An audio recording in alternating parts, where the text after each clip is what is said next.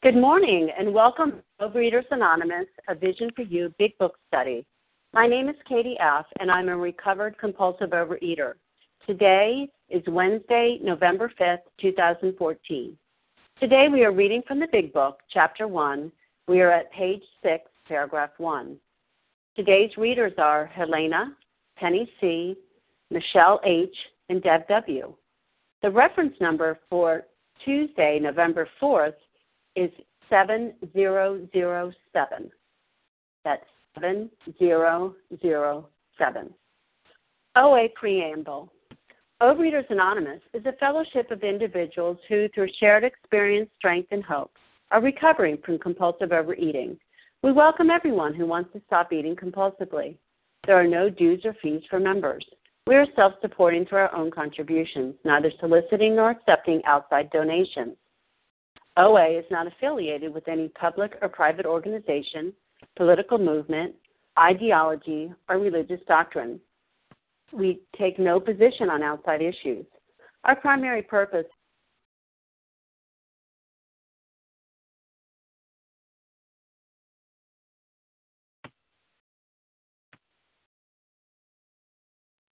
Katie, we've lost you. If you want to press star one again.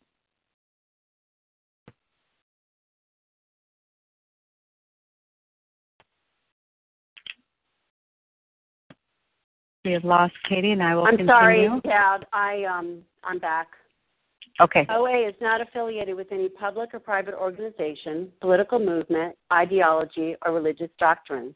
We take no position on outside issues. Our primary purpose is to abstain from compulsive eating and to carry the message of recovery through the 12 steps of OA to those who still suffer. Our sole purpose. OA's fifth tradition states, each group has but one primary purpose, to carry its message to the compulsive overeater who still suffers. At a Vision for You Big Book Study, our message is that people who suffer from compulsive overeating can recover through abstinence and the practice of the 12 steps and 12 traditions of Overeaters Anonymous. I will now ask Nancy S. to read the 12 steps. Thank you, Katie, for your service, and thank you, and good morning, everybody. This is Nancy S. from Wisconsin, a recovering compulsive overeater. Can you hear me okay? Yes, we hear you fine. Okay, thank you. The 12 steps of Overeaters Anonymous. 1, we admitted we were powerless over food, that our lives had become unmanageable. 2, came to believe that a power greater than ourselves could restore us to sanity. 3, made a decision to turn our will and our lives over to the care of God as we understood Him. 4, made a searching and fearless moral inventory of ourselves. 5, admitted to God, to ourselves, and to another human being the exact nature of our wrongs. 6, we're entirely ready to have God remove all these defects of character. 7, humbly asked Him to remove our shortcomings. 8, made a list of all persons we had harmed and became willing to make amends to them all. 9, made direct amends to such people wherever possible, except when to do so would injure them or others. 10, continued to take personal inventory, and when we were wrong, promptly admitted it. 11, sought through prayer and meditation to improve our conscious contact with God as we understood Him, praying only for knowledge of His will for us and the power to carry that out. 12, having had a spiritual awakening as the result of these steps, we tried to carry this message to compulsive overeaters to practice these principles in all our affairs. Thank you, and I pass. Thank you, Nancy. I will now ask AJ to read the 12 traditions. Good morning, Vision for You. My name is AJ. I'm a newly recovered compulsive overeater in Ohio. The 12 traditions. Our common welfare should come first. Personal recovery depends upon OA unity. 2, for our group purpose, there is but one ultimate authority, a loving God as He may express Himself in our group conscience. Our leaders are but trusted servants. They do not govern. 3, the only requirement for OA membership is a desire to stop eating compulsively. 4, each group should be autonomous except in matters affecting other groups or OA as a whole. 5. Each group has but one primary purpose, to carry its message to the compulsive overeater who still suffers. 6. An OA group ought never endorse, finance, or lend the OA name to any related facility or outside enterprise, lest problems of money, property, and prestige divert us from our primary purpose. 7. Every OA group ought to be fully self-supporting, declining outside contributions. 8. Overeaters Anonymous should remain forever non-professional, but our service centers may employ special workers. 9. OA as such ought never be organized, but we may create service boards or committees directly responsible to those they serve. 10. Overeaters Anonymous has no opinion on outside issues. Hence, the OA name ought never be drawn into public controversy. 11. Our public relations policy is based on attraction rather than promotion. We need always maintain personal anonymity at the level of press, radio, films, television, and other public media of communication. 12. Anonymity is the spiritual foundation of all these traditions, ever reminding us to place principles before personalities. I pass. Thank you, AJ. How our meeting works. Our meeting focuses on the directions for recovery described in the Big Book of Alcoholics Anonymous. We read a paragraph or two from the literature, then stop and share on what was read. Anyone can share, but we ask that you keep your sharing to the topic and literature we are discussing, and that you keep your share to approximately 3 minutes. Singleness of purpose reminds us to identify as compulsive overeaters only. Our abstinence requirement for moderators is 1 year, and for readers is 6 months. There is no abstinence requirement for sharing on topic. This meeting does request that your sharing be directly linked to what was read. We are sharing what the directions in the Big Book mean to us. To share, press star 1 to unmute. Once you are done sharing, let us know by saying pass, then press star 1 to mute your phone. In order to have a quiet meeting, everyone's phone except the speaker should be muted. Today we resume our study of the Big Book on page 6, paragraph 1. I will ask Helena to begin reading.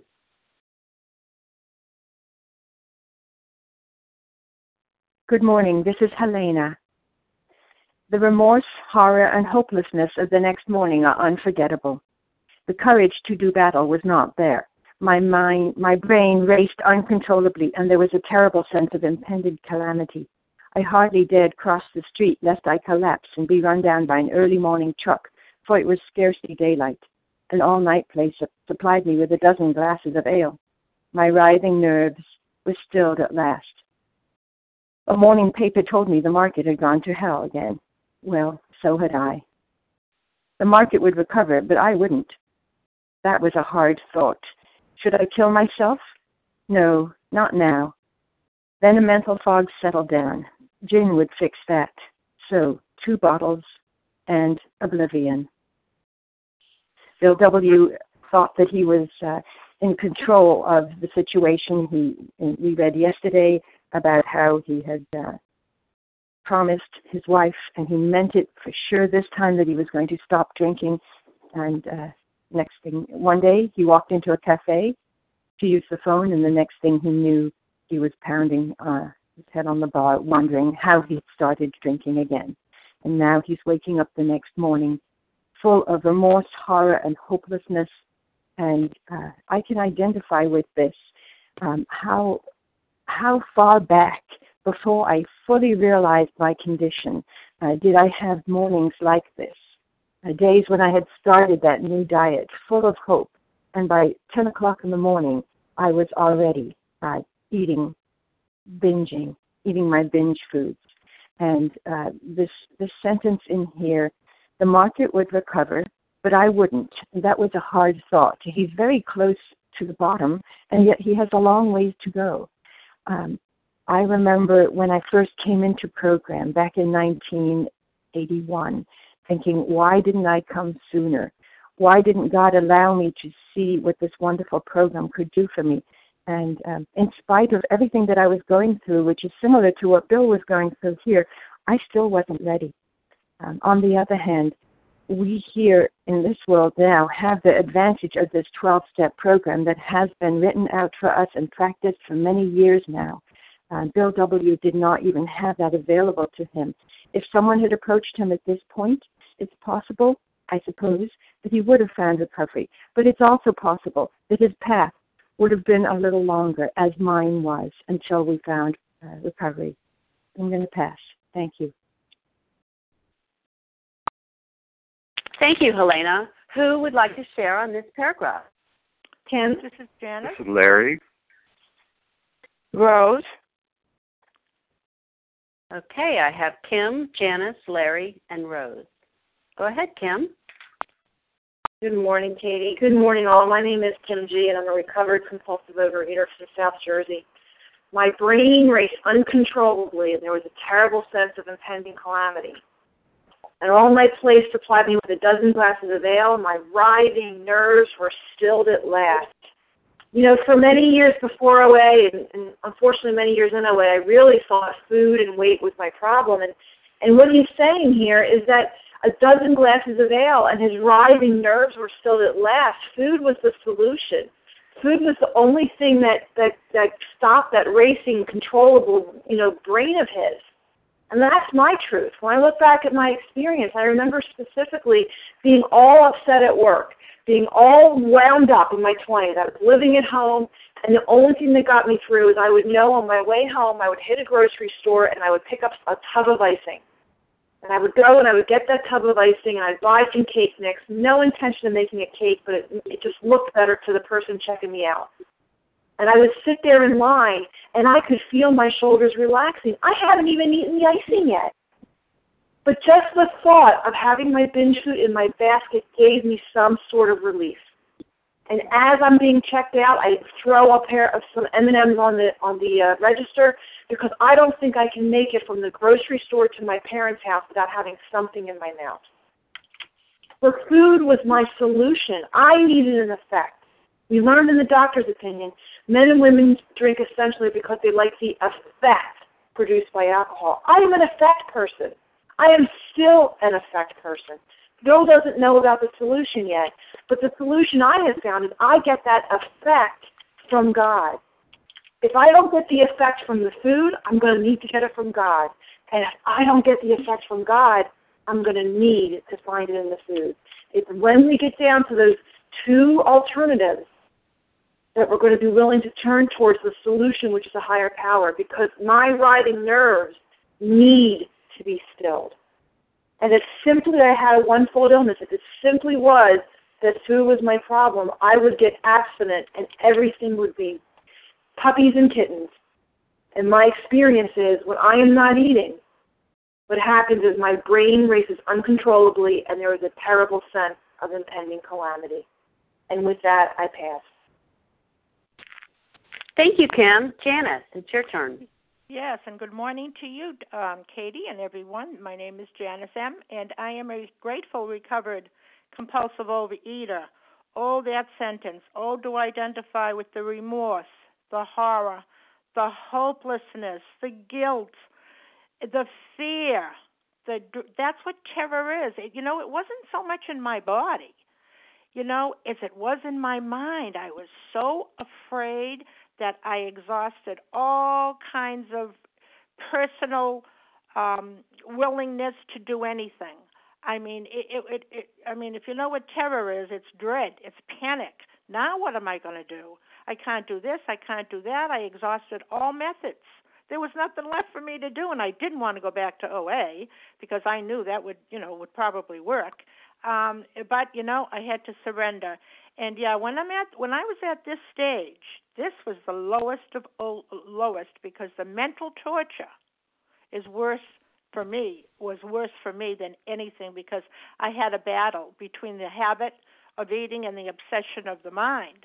And we said yesterday, the obsession of my mind always won out. So I didn't know what else to do. Thank you, God, I came back to OA. The courage to do battle was not there. Well, that's really good. When I know that I can't do something anymore, then I have to ask for that courage. And to me, courage only comes from a higher power because I can't give myself courage. If I'm courageless, I don't have courage. And because he feared so much, but what I like the most is how his thinking is changing somewhat. The market would recover, but I wouldn't. That shows me the hopelessness. Before he said, oh, that's all right, the market is up, but I know what I'm going to do. I'm going to go get another drink. But now his thinking is kind of changing. However, you know what? His mental anguish was so much, he had to go to the solution. And the worst solution of all for me was to eat and eat and eat and then be drugged out so much with the sugar and the flour, I would go to sleep. Now, when I'm asleep, I'm not aware of anything. And when we are in this stage, we are not sponsorable. If we're eating and still doing our binge foods, we cannot sponsor anybody, nor can we hear the sponsor. That's why we have to put the food down first. With that, I pass. Thanks. Thank you, Janice. Larry. Thanks for your service. Larry K., recovered compulsive overeater from Chicago. So Bill continues to be restless, irritable, and discontent. And what occurs to me, he was not who he desperately wanted to be. And I can relate to that. And this ties back into that seemingly hopeless state of mind and body. So I need to remember, when this was written by Bill, he had already had a vital spiritual experience, obviously. That's important to me because he's reflecting back, a remembrance of things past to a time where, remorse, horror, and hopelessness of the next morning were unforgettable. He's reflecting back to a time when the courage to do battle was not there. All the bedevilments, seems to me, that we find on page 52 are essentially described in Bill's recollection of that particular day. He was in a self-imposed prison of fear. His emotional nature seems to be, to me, almost psychotic. Should I kill myself, he thought? But wait, 2 bottles of gin, a gallon of Haagen-Dazs, the ease and comfort after a purge, pornography, gambling, shopping. I mean, it's all the same underlying dynamic. What it is to me is substance and behaviors as a substitute for God. That's all it was for me, and it's all it is today. Thank God it's not like that for me today. But this is a guaranteed losing proposition. No matter how much I wish to be different, I want to be different, I get on this call, you don't have the power. I don't have the power. Lack of power, that was my dilemma. And the conflict that arises as a result of having the grandest intentions, but not having the power to live up to those intentions, creates more discomfort than I can bear. So the compulsive overeater has no choice when we get into that conflict. Ultimately, I'm going to stick my fist into the bag. God has to save us from the quicksand. I can't save myself from the quicksand. I'll thrash about. I'll go down quicker. I have to be saved. Someone has to pull me from the quicksand. But that'll pass. Thanks. Thank you, Larry. And Rose. Thank you so much. Can you hear me? Yes, Rose, we can. Okay, great. Thank you. Thanks for your service. And this is Rose, very grateful recovered compulsive overeater in South Carolina. And I absolutely love what every person has said so far. The only thing I want to add from my own personal experience is the first sentence, the remorse, horror, and hopelessness of the next morning are unforgettable. And I have here my own definition of remorse that I looked up when I was being brought through the book, which is an unforgettable feeling from a sense of guilt and regret for wrongs done, a torturing sense of guilt for one's actions. And as I was listening to Helena read this, how well I remember it was many, many years ago, but the remorse myself and the horror and the hopelessness of each morning I woke up knowing I'm cross-addicted, but food was the real killer for me in terms of failure for years in OA, failure because I did not have that connection, belief with a higher power, with God. I believed he would do it for me, but I was attached to that food, and I didn't have the knowledge that I had a physical allergy, and the worst part of it was that I had a mental obsession. I didn't have the knowledge because I didn't read this book. I had the book, I read it, but my master was food. And the thing I wanted to just close with, I really can't add much to what other people said, but from my own experience, is that now each morning for me, it is unforgettable in that it is now literally happy, joyful, and free. I'm not without defects. I'm not without life's trials and tribulations, but I have a connection to a higher power that is unending. So thanks for letting me share, and I pass. Thank you, Rose. Who else would like to share on this paragraph? This is Monica. Can I share? Melissa? Monica. Carolyn? And Vasa? Okay, Bella, Monica, Melissa. Was it Melissa? Yes. Vasa. There's Carolyn. Anyone? And Carolyn. Okay. Thank you. Okay, we'll go with those. Bella, Monica, Melissa, Vasa, Carolyn. Bella, you're first. Thank you. Thank you. Thank you. Good morning. My name is Bella, and I am a thankful recovered compulsive overeater. Thank you, Katie, for doing this service, and thank you very much, everybody on the line. The market would recover, but I wouldn't.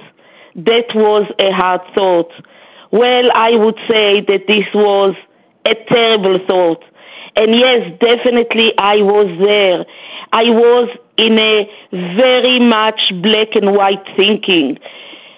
Yes, the market would recover. The whole entire world, all the heavy people in the world would recover, but not me.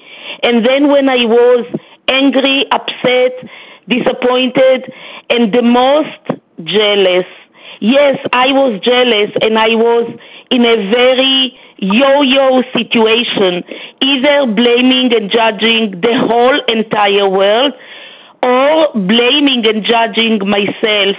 And yes, I would come always to the same thought again and again. Yes, everybody can recover because no one of them is going through what I am going. None of them has the situation that I have. And it didn't bring me to a positive situation. It just brought me to be even more self-centered and more isolated, and it was terrible thoughts. Yes, everybody can do it, but not me. I am definitely a lost case. I couldn't even see, I didn't even believe that there can be a solution. Thank you, God, that I am not there anymore. Now I am so thankful that, yes, I am a compulsive overeater because this is the way that God wants me to be. And only through my disease I can be connected to the higher power, to a loving power, and to see myself, what can I do every day to do God's service and not my ego. Thank you for letting me share, and I pass. Thank you. Okay, Monica, your turn. Thank you, Katie. This is Monica. Good morning, everyone. My name is Monica, and I am a recovered compulsive overeater. So here we are in Bill's story, and of course he's looking back when he wrote this chapter in the book. And it sounds pretty horrible here, and he's saying the market would recover, but I wouldn't. That was a hard thought. Wow. So this whole chapter has to do with the progression of Bill's disease, the progression down the pit. And so he's getting desperate here. He's getting desperate. Should I kill myself? No, not now. Isn't this amazing? Look back one page. And not there, other people were jumping from the high towers of finance. That disgusted me. And here we are just one short page later. And who's having thoughts of suicide? Who's feeling hopeless? Who is having terror and sense of impending calamity? Bill is. But he still hasn't found a solution. And his solution for everything is gin, beer. So 2 bottles and oblivion. And I know when I came into OA 9 years ago, I was in this spot. I was scared. I was in terror. Nothing was working. Everything that I had tried that I used to work was not working. I was scared to death. What in the world was I going to do? My eating was totally out of control and getting worse. But still every day, 2 more pieces of this, a few more of that, and oblivion. That's how bad it was getting. Oblivion. Get into that state of unawareness, pass out on the sofa sleeping. But the bad part about oblivion is you wake up and you got to face this terror again. Thank God with this program, there is hope. He's in a very hopeless state of mind and body here. He's realizing more and more that he is totally powerless. Alcohol has got him by the throat, and he's in the corner. And nothing he can do is working anymore. How scary. But we know there's a way out. And with that, I'll pass. Hi, this is Deborah. I'd like to share. Okay, Deborah, we have Melissa, Vasa, and Carolyn, and then you. Oh, okay. So, Melissa, your turn. Hi, this is Melissa, recovered compulsive overeater in New York. Can you hear me?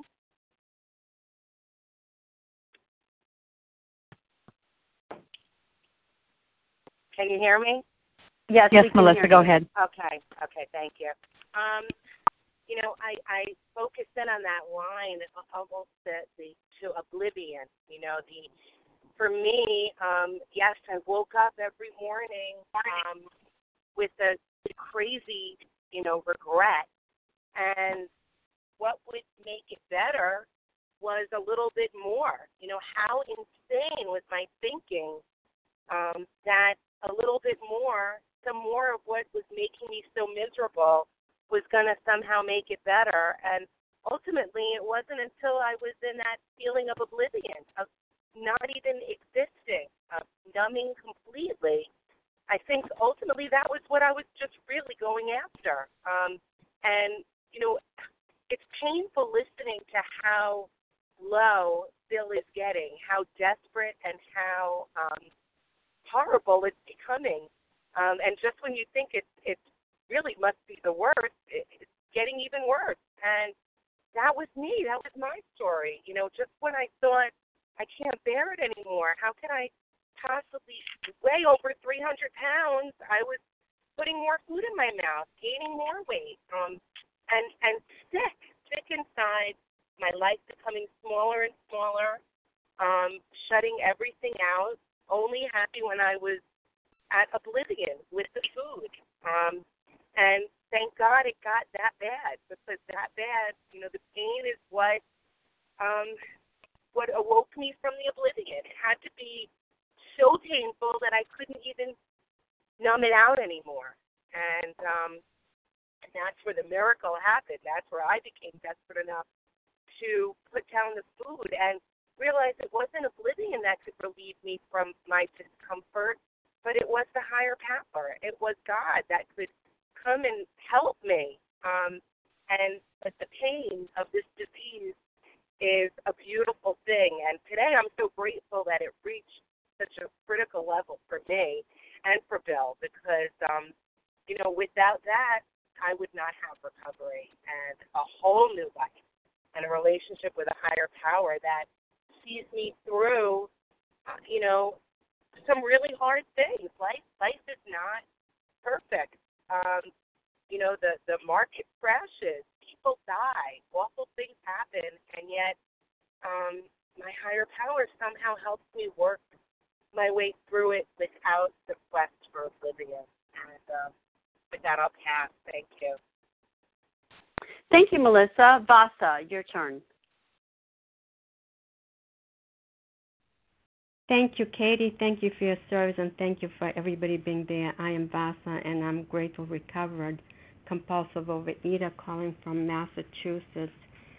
And I love I love being back in the big book. I could write my own story. I can write my own book with all the journals I had written over the years with my food addiction, and I did the 4th step. Again, it's amazing where I am today from where I was before. But here, Bill is reflecting in his life. While he's writing this book, the pain, the suffering he was going through with the disease of alcoholism, and myself, I bring myself back to where I was with my eating, and I came to the end of me. I was exhausted. Believe me, I tried for 25 years of my life. I tried so hard. It's not like I didn't try. I tried. Some people say, "Oh, they just didn't. They didn't care."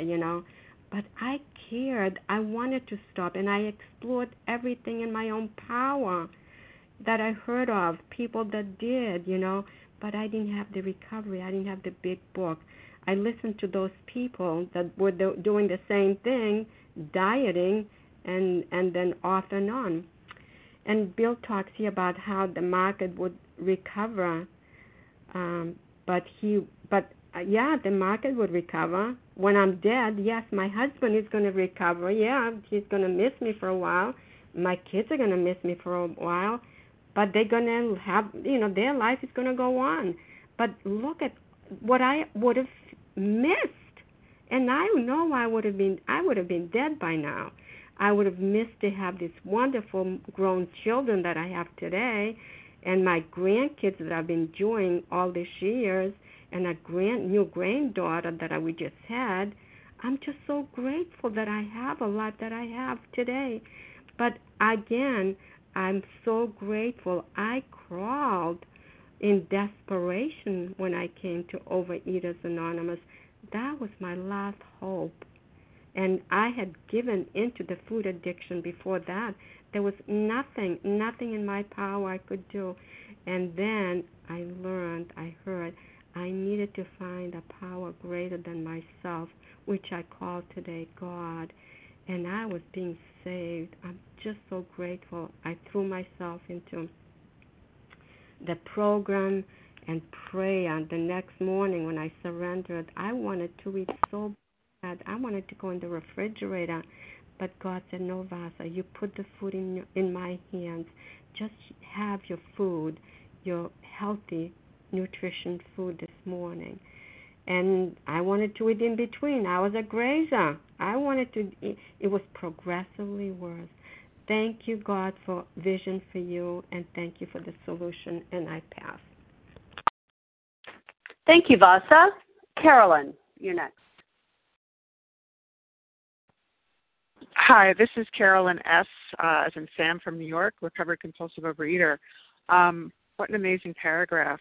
Impending calamity, remorse. I mean, that's always how I felt when I had to wake up, usually literally, from the horror of what I had done, with the sugar still racing through my veins and, all the hangover symptoms and the trembling and the heart racing. I mean, all these literal physical reactions to the sugar, but also the tremendous disappointment in myself that yet again, there I was, powerless, pathetic, desperate. When I came into the rooms 12 years ago, I didn't have another diet in me. I had tried everything. I mean, so many different weird fad diets, Dexatrim, which is basically speed, the Cambridge powder diet, countless support groups, the commercial diet programs, gyms. And I just knew when I came in that there was no point. I mean, it was beyond no point. It would hurt me more because I always gained more than I lost, always, and came out even more demoralized. And he talks about, suicide. And I've thought about suicide many, many times. I've gone so far as to make plans to even start to execute, like to look for a gun. My father kept hunting guns, but I could never find the key. Or once my parents lived near a body of water, and I decided I was going to drown myself, and I put soup cans in my winter coat. Not the best plan, but anyway, I walked down to the water, And I thought, well, I'll jump in and they'll never find the body. I'll jump in and, it's a nice, neat, easy way to go. And then I realized, well, what if I get washed out to sea and they never find the body? They won't know what happened to me. And another time I was planning to do it in the garage with carbon monoxide, which is what my aunt did. And I thought, my mom's going to have to find me. And the fact is, I didn't really want to die. I just wanted an end to the pain. And that was the only way I could see to do it. And even in 12 years or 11 years of OA, I often felt that tremendous sense of despair because I was there. I mean, this was the last house in the block, and it still wasn't working. And then I found the tent behind the last house in the block, as someone refers to it, which is vision. And thank you, God, I found it and recovered today. Thank you, and I pass. Thank you. Okay, Deborah, it's your turn.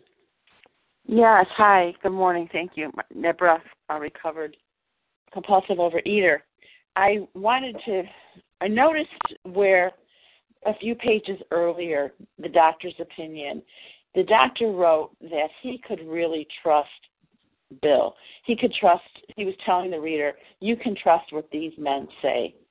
And that's an incredible statement from a doctor who dealt with alcoholics, that they were honest. And here you see where Bill's really in the throes of the disease. There are people dying, and he doesn't even mention that. There are people jumping off the roof, but in his selfishness in the disease, he didn't even see it. He just thought of himself wanting to numb the pain. And so I just wanted to really notice how wonderful the program is when we do the steps. Our character changes. We go from being known as someone who's very selfish, self-centered, it's all about me and my food, to we can go out and be recognized as honest people, and that's just such a gift. So I've seen that in my life. Dishonesty was taken slowly, sometimes quickly, but I can really see that honesty is one of the best gifts that I've been given. Thank you. Okay, thank you, Deborah. And this is Katie up, a recovered compulsive overeater. Hello, this is Raquel. I'm sorry, I was sharing right now. Sorry. We'll get you, Raquel. That's okay. Whenever. I just wanted. Whenever. Okay. I just wanted to focus on this. The remorse, horror, and hopelessness of the next morning are unforgettable, because prior to that, at least for me, I still have that. I still can remember what it was like those last few months before my recovery started. But prior to that, I couldn't remember. I could not remember what it was like, and I would have this idea that it wasn't going to be that bad. But now what's embedded in my brain is the horror of Thanksgiving in 1986 and 4th of July in 1987, and the days, every day in between until October 7th, 1987, when I was binging all day and then went to a meeting where I was finally willing to listen and to do what people told me to do, to put down the food and to pick up these steps. Prior to that, I would forget. I would think that my way was going to work, and that if I just did it one more time, tried one more diet, because we didn't give out food plans, so I still tried commercial diets even in the room. And I just thought if I just could figure this out, then I tried to just accept myself, accept my weight, accept the way it is. And, of course, you can't coast in life. And so I would continue to go further and further down. So it didn't matter if I accepted that weight because my weight kept going up. So, I couldn't keep clothes on my back because they kept getting tighter every time, every few weeks. I would get a new outfit, and then in a few weeks that outfit would be too tight. So, unless they came up with disposable clothes, it wasn't going to work for me. So I'm just so grateful that I do remember. I do remember that unforgettable, horrible time prior to putting down the food. And with that, I'll pass. And I'm going to ask that Penny C., please move on to the next paragraph, The Mind and Body. Good morning. This is Penny C., recovered compulsive overeater from Massachusetts. The mind and body are marvelous mechanisms, for mine endured this agony for 2 more years. Sometimes I stole from my wife's slender purse when the morning terror and madness were on me. Again, I swayed dizzily before an open window or the medicine cabinet where there was poison, cursing myself for a weakling. There were flights from city to country and back as my wife and I sought escape. Then came the night when the physical and mental torture was so hellish, I feared I would burst through my window, sash and all.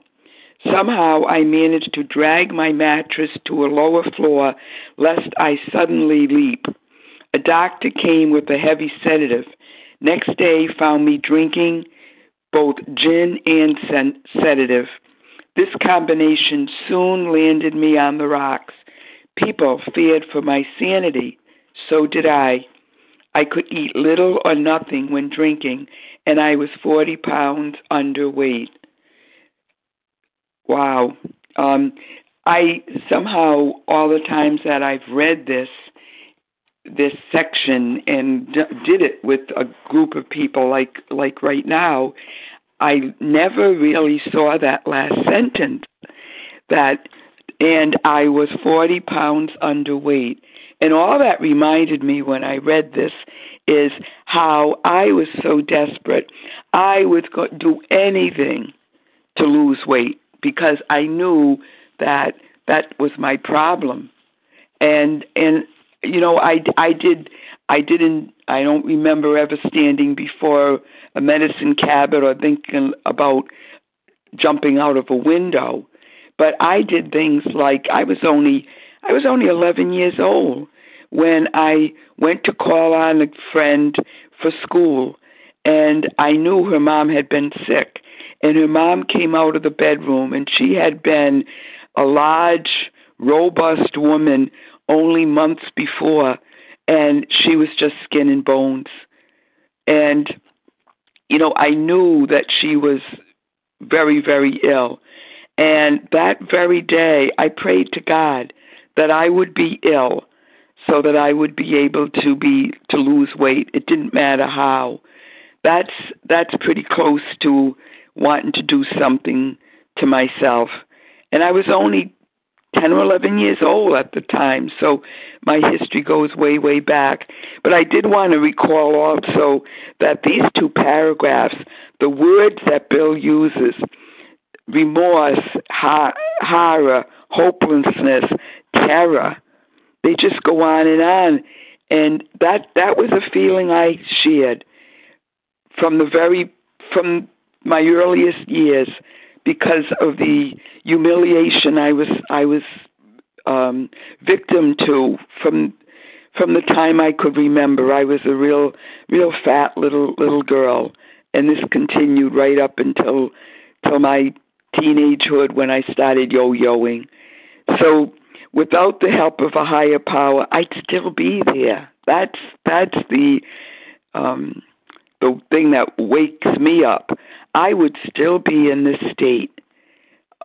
And the thoughts of getting up and getting dressed and going out and meeting the world when I had maybe lost some weight and then put it back on again, I didn't even want to go out of the house. So life is so much different, and I intend to keep it that way by living in steps 10, 11, and 12 for the rest of my life, if God so wills. But I'll pass with that. Thank you. Thank you, Penny. Okay, who would like to share on this paragraph? This is Judy B. Leah. Rabia. Okay, I heard Julie, Leah, Rabia, but I know there were people in between. Sarah W. And Paula. Sarah W. and Paula. Okay, go ahead, Julie. Perhaps it was Judy B. Oh, I'm sorry, Judy B. Okay, go ahead. Okay. I would just love to share on this very first sentence. My mind and body.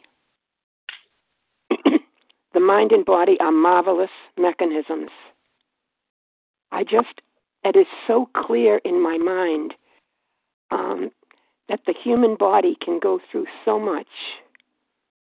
And I put my body and my mind through hell before I was relieved of this compulsion to eat.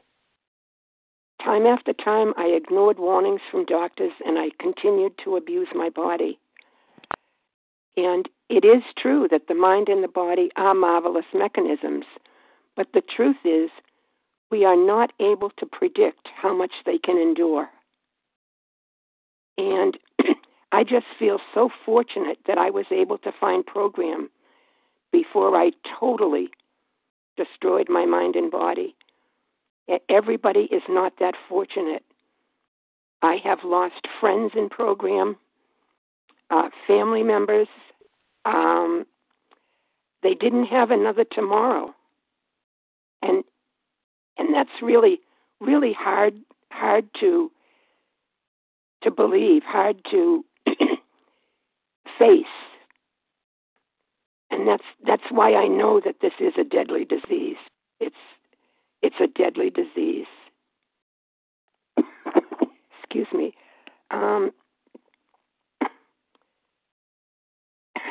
I guess I don't have words for how devastating that has been to me, to watch people literally not make it. And the truth is that if a person is willing and if they find the solution, they will make it. They will get through the horror of this disease. And I just thank God that there are people in program who continue to carry the message and who continue to let people know that there is a solution. You know, God gives us a choice, and we can't give that willingness to anyone else, but we can certainly let them know what we've been through and let them know what works for us, and just pray to our Heavenly Father that they will accept this program and be willing to work the spiritual solution. The mind and the body are marvelous mechanisms, and thank God we have them. Thank God we have program. With that, I'll pass. Thank you. Okay, thank you, Judy. And we will have Leah, Rabia, Sarah W., and Paula. Hopefully we will have time for all of you. Leah, thank you. Thank you, Katie, for your service. Good morning, everybody. Leah M., recovered compulsive overeater. Wow, such a powerful paragraph. I mean, it is really this whole story and this paragraph in particular, you know, really I identify with it. It's such a frightening, vivid, detailed account of Bill Wilson's descent into madness. And I relate. That's the great part of it. I relate to this. And, you know, the mind and body are marvelous mechanisms, for mine endured this agony for 2 more years. You know, this progression, I mean, just a few paragraphs ago, you know, he's still mustering up some willpower. Now he's questioning his sanity. Now he's thinking suicide. You know, certainly he's seeking oblivion still. You know, we seek oblivion, we seek escape, you know, but the next morning we wake up, and that is the problem, and that certainly was my problem. You know, we talk about the promises of recovery, you know, all the time, and in this paragraph, you know, we're reminded of the promises of disease. I mean, he has mental anguish, he has emotional torture going on here, isolation, depression, suicidal thinking. He has feelings that he's going crazy. He's panicked when he's drinking. Now, of course, he's mixing, you know, drugs and alcohol. He has overwhelming guilt feelings and fear and a sense of impending doom, and he's contemplating suicide. We don't come in on a winning streak. I personally came in on a suicide attempt. That was where this disease brought me. So, it's just a reminder that we cannot, outrun this illness. The beast is faster. I needed something outside of myself to make those changes within myself. I've been abstinent since January 19th, 1987, and that says a couple things to me. That this program of recovery has given me the opportunity through these steps to make the changes within myself and within my attitudes so that it's no longer necessary for me to look for some substance outside of myself to make me feel comfortable. And the other thing that says to me is that this program works. I knew everything there was to know about compulsive overeating, just like Bill had all this self-knowledge about alcohol. I had a wide variety of experience with compulsive overeating. What I did not know prior to January of 1987 is how does Leah live in Leah, without having to binge her brains out to stand it, and the program of recovery gave me that opportunity through these steps to have a transformed mind, a spiritual awakening, a personality change sufficient to bring about recovery. I pass. Thanks. Thank you, Leah. Rabia, you're next. Good morning. Good morning, visionaries. This is Rabia from New York, and I am a recovered compulsive overeater, and it's 296 of us on the line. I came in a little late, and it's talk about blessed awe, because we don't want to be living in oblivion today, and everybody so graphically described the doom, the pain of the oblivion, and then it could go on for 2 more years. I just recently read Passing It On, Bill and Dr. Bob's biography of early AA recovery, and in this period of his life, I couldn't even read it all in one setting. It is so distraught and depressing, and I identified with it so strongly. And then it went on for 2 more years, and we get to endure. We do endure this disease, and what I'm feeling on the line this morning, I just love the second tradition because I feel the power of a loving God. Our ultimate authority is a loving God, as God may express itself right here, right now. And I know there are new visionaries on the line who I want to say the power is here on the line. You can put down the food today. Your last binge could be your last binge right now, and we're here to help you do it. And stay on the line for the second hour of this meeting, and we'll guide you. You'll get a sponsor, and we'll take you through the big book like we were taking through the big book. And the power is here right now. Right now, the oblivion can be in the past. And thank you all for my new life. With that, I pass. Thank you. Okay, Sarah W. Good morning, Katie. Thank you for your service. Good morning, everyone. My name is Sarah W., grateful, recovered, compulsive overeater from Iowa. I was thinking about how painful it is and how we continue on in the insanity of it, and so many people have shared so beautifully. But I know the pain myself, and I also know that we can have relief from that. And sometimes it takes what it takes to get to that place where we're willing to do something different. The old saying that most of us have heard, insanity is doing the same thing over and over again, expecting different results. It's like I couldn't help myself. And I just, for me, I also think I felt I didn't deserve good. And that, I didn't know any other way. I never saw any other way. And I didn't want to feel. And putting down the food meant feeling. And feelings don't kill me. So, the greatest thing is that we do have this beautiful program, and that, for me, when I was in the food, I was walking dead anyway. I mean, basically, I didn't have a life. I was consumed with thoughts of food, or just, numbed out, where I wasn't able to feel and experience, true joy or anything in my life. And today we can through working the steps, and I'm grateful for that. And with that, I'll pass. Thank you. Okay, Paula, we have time for you if you're really quick. Well, there my goal. I will try to be really quick. This is Paula, a compulsive eater, today recovered, and I will piggyback on 2 lines, and quickly, may I add, but you can sit with it. The mind and body are marvelous mechanisms, for mine endured this agony 2 more years. Do you see the paradox there? How could he write they were marvelous, and in the same breath, agony? And you can put your definition of agony. Here we have bills. You can put yours. But the one thing that I sought escape. Where are you going to go to run away from you? No matter where you go, there you are. And this disease is right there to ambush you. It'll get you. But I sought escape till I realized there was none.